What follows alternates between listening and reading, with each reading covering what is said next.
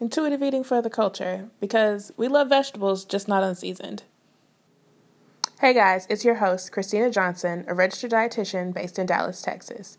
An intuitive eater, a girl who loves coffee and avocados, and your inside source on intuitive eating. Hey guys, so we're back with another episode of Intuitive Eating for the Culture, and today I want to talk about feeling your fullness. And I want to start by saying that sometimes this is not my favorite principle because this is where things get tricky.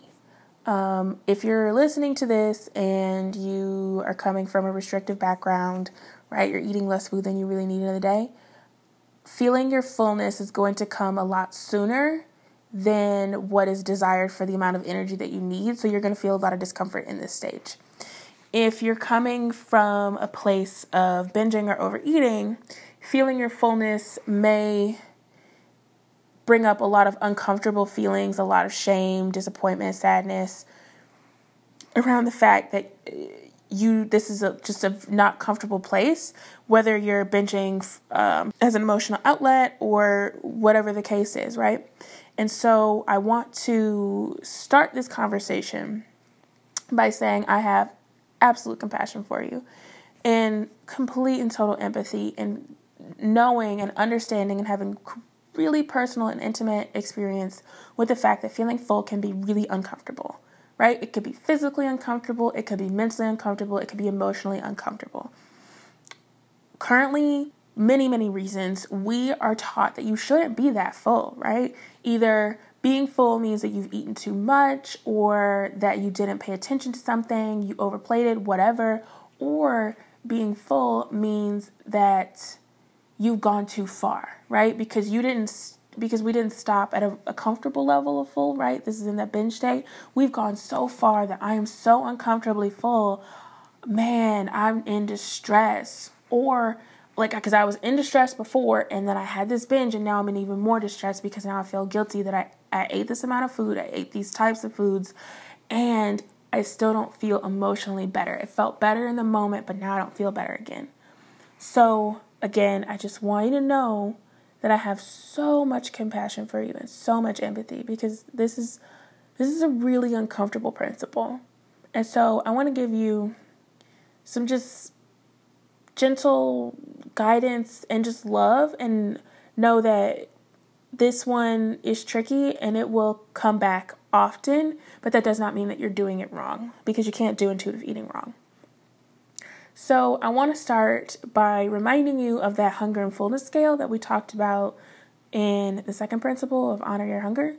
And if we're going from 1 being absolutely famished, I feel like I'm going to hit the deck here in a second, to 10, I feel like it's Thanksgiving and I'm ready to pop a button, right? We want to land after a meal at about a 7, right? I'm comfortably full. I'm not in any sort of distress, right? My pants don't feel uncomfortable. I don't emotionally feel uncomfortable or physically feel uncomfortable. 7, it's good. It's solid. A 6 would be like, I had a snack. I feel fine. I'll probably eat again later, but I don't feel uncomfortable and I don't feel like I just had a full meal, right? But sometimes we end up at that 8, right? Where it's like, I think I ate a little bit too much. That's that. I probably could have stopped a couple bites ago, but I kept going because it was there. And then 9 is, man, I'm really uncomfortable, right? I feel like there's pressure either internally or from the bottom I'm wearing, from the top, the dress, the skirt, whatever, the pants, that feels uncomfortable in my body right now because it's applying pressure to my stomach.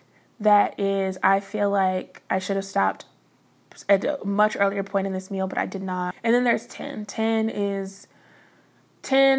I don't even think 10 is Thanksgiving full. I used to think that 10 was Thanksgiving full. I now think that 9 is Thanksgiving full. When I think of 10, I think that I am in real distress in this moment. I feel like my fullness has now taken over all the thoughts in my brain. I feel like if I have some sort of compensatory behavior, this is where I would have that really strong urge to use it. And if not, this is where I feel really guilty and really shameful and just want to hide. The way that we experience fullness is not a one-stop shop, right? So the way that we experience fullness is not just based on the quantity of food that's in our stomach. And I'm going to get kind of scientific on you. There are stretch receptors in your stomach. So there are these cute little like scanners that scan your stomach and say, there's stuff in here. We are now further apart than we were a little while ago. So there's things in here. What's in here? Okay, cool, right? So you'll send back signals to your brain, right? These little receptors, these stretch receptors send signals back to your brain and say, there's stuff in here. There's approximately X amount of things in here. And it might send back some signals about what is in there, right? Carbs, protein, or fat, right? It's going to send that back to your brain. Your brain says, okay. And then it kind of does a scan and says, is this an appropriate amount of food for the amount of energy I just requested, right? If you're honoring your hunger, is this the amount of energy that I requested to satisfy this hunger? And your brain can say yes or no. So let's say your brain says, yes, this is enough, right? So you could land anywhere between 6, 7, 8, 9, and 10. But the point here is that this changes. So let's say you are really, really, really, really, really stressed out, right? Like stressed to the max. Stuff with work, stuff with family, friends. You got to get the car working on. Like you got stuff going on. Your ability to recognize that fullness is going to change because now your brain is checked out of your body. So what normally would have been a 7 may feel like a 9. And nothing changed but your emotional and your mental state, right? Nothing changed. Same exact food. You could literally have the exact same meal 2 days in a row and feel different fullness from it. And I know this because I've seen it happen many times. I've had it happen to me where I had the exact same thing and I'm like, man, last time I had this, I was satisfied and it was great. And then this time I feel way too full. And nothing changed except for the fact that maybe my anxiety was higher. Maybe my hormones were doing something different. Maybe my stress level was different, right? There's more factors involved just aside from just the amount of food on that plate. And so I want you to really put your investigator pants on, right? We talked about this in previous episode. Put your investigator pants on and sort of dig into, if I'm feeling more full than I intended to, what occurred? And do not shame yourself in this moment, right? Don't say, well, you shouldn't have done this, you shouldn't have done that, because that's not helpful. Instead, say, well, what occurred? Was it the amount of food? Was it the context? Was I in an uncomfortable situation? How are my emotions? Am I checking in with myself? How present was I when I ate that meal? Was I focused on the food in front of me? Was I distracted by conversation? Was I distracted by the things that have occurred in the day, right? Investigator pants, no shaming, just curious, right? The whole point of your investigator pants is to be curious. So as you're learning your fullness, some things that I found to be really helpful are to check in with yourself before that meal and after that meal to figure out where you were on the hunger and fullness scale before and after. And sort of figuring out, with this, amount of food, how full do I feel? Is it different based on the time of day? Is it different based on my movement? Is it different based on my emotions? How full am I if I have, this type of snack or that type of meal? How full am I if I change the ratio of carbs, fat, protein, right?